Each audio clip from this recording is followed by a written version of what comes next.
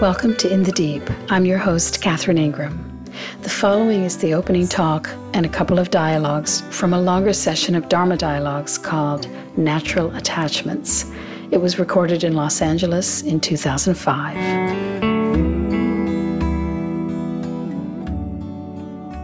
Someone recently said to me that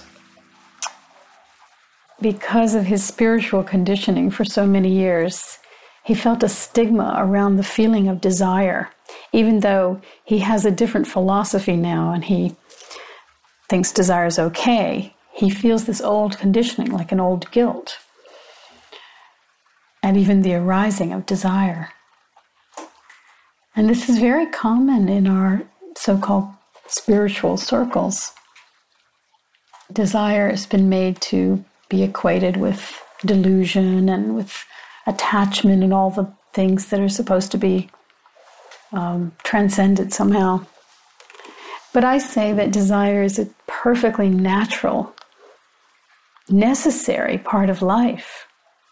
Without it, one could easily imagine just kind of falling into deep depression.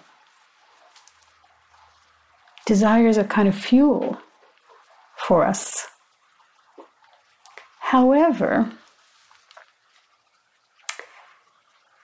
the ability to let go quickly when you don't get what you wanted makes all the difference. So it's fine, of course, to desire and to feel passion and to have that kind of intensity. It's wonderful. It makes you feel alive. And sometimes you actually get what you wanted. And you get to play with it.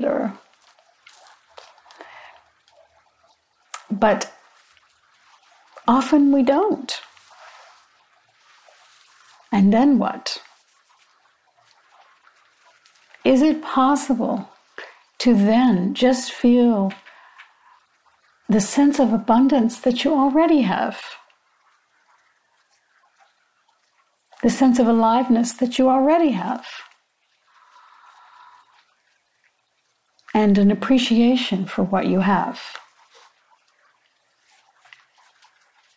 So if you can flow along in these rapids of desire, knowing that you also have the alternate calm waters of peace to fall into, then your life can be quite wonderful, quite alive, quite smooth. You don't have to be in the monastery, to feel safe and to quench all your natural impulses of life.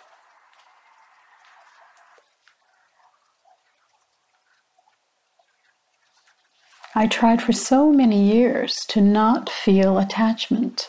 I trained for many years in a spiritual system in which one of the principles was the cause of suffering is attachment. That was one of the Four Noble Truths of the Buddha. The cause of suffering is attachment. And so we were hoping, training to try to get rid of the feeling of attachment. And after a long, hard road of that being quite hopeless, I came to see that is not necessary, that I don't mind a little suffering if it means I get to feel alive and have bond with beings and even things.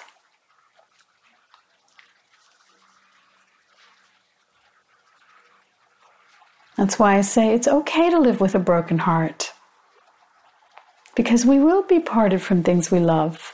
And are you going to go through your life just avoiding that kind of intense love and bonding just so you don't have to suffer? How dull. Right? But if you're going along panicked and gripping constantly and everything and you're in a constant state of hunger, that's just unnecessary suffering. So there's always these balances.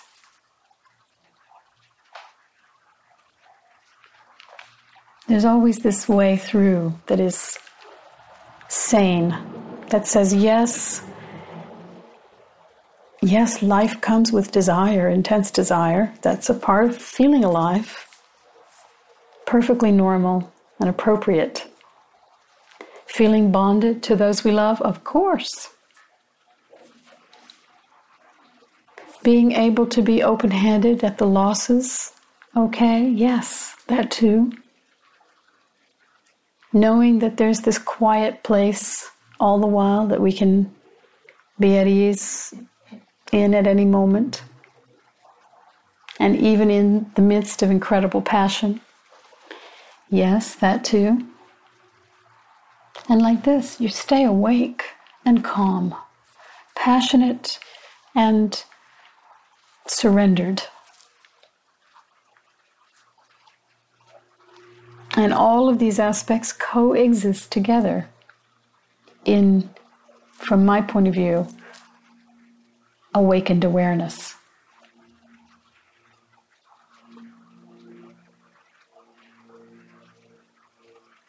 This is a kind of embodiment, living in life, living in the world, living among community, among family, among relationships, children and friends.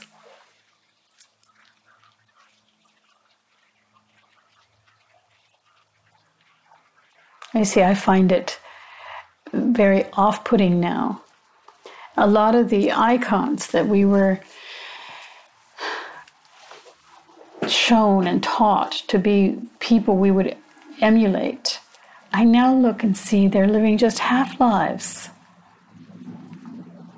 Just hiding out, afraid to feel, afraid to suffer, afraid to lose. What kind of freedom is that? I don't want it, even if it is some kind of freedom.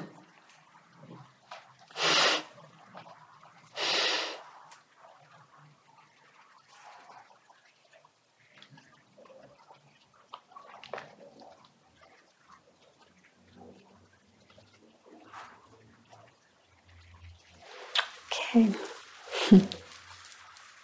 So if anyone has any questions or yes. Is it possible to desire things without becoming attached to them? Yeah, I suppose so.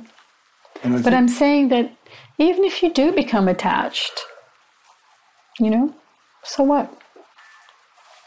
What's wrong with attachment? Right. What's wrong with attachment? I agree. There's one other thing. I think the people who really suffer are the people who don't have that special place you talk about. So yes. You can say to yourself, I'm happy with what I've got. Yes. Now, if they've got that, yes. If they don't have that, then right. they want the Mercedes so badly. Right. I can't live with. I'm sorry. And I'm the thing is, happy. if they don't have that, the Mercedes isn't going to do it either.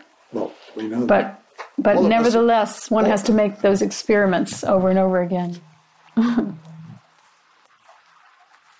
I thought what you said was so beautiful, and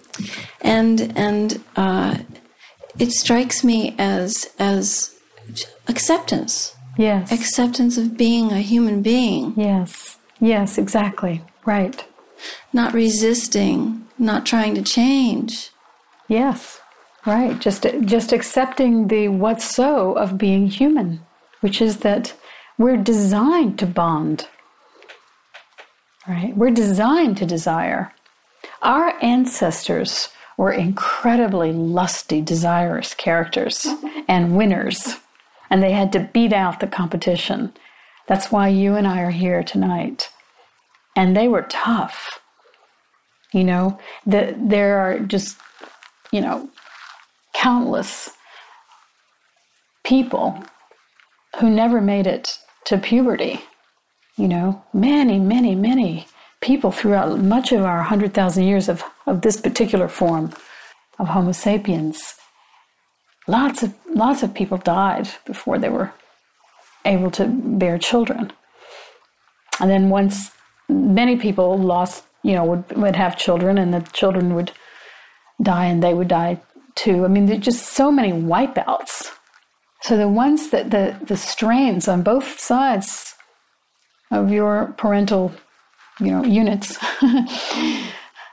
were incredibly tough, incredibly lusty, incredibly, desirous creatures. It is encoded in us, right? It's encoded. Now, we can certainly see the effects of that being completely out of balance on the side of just more for me, just this hunger and this greed and this, aggression that is also in there, kind of run rampant and wild. We're seeing now the effects of that being highly out of balance. Many of us in the spiritual scene, went completely the other direction. We just said, okay, we're not part of that whole thing. We're going to have no desire and no attachment. And that we tried to do, but we were trying to suppress something that was just too difficult to suppress. And I now say, it doesn't need to be suppressed, but rather a coexistence of harmony between, a passionate life, an engaged, passionate life that does have natural attachments, and knowing this open-handed, quiet and calm, letting oneself feel the abundance as well, feel the fullness, right? And being relaxed as much as possible. And then you can play with the desires and you can weep at your losses in a full-hearted way. And you stay sane throughout.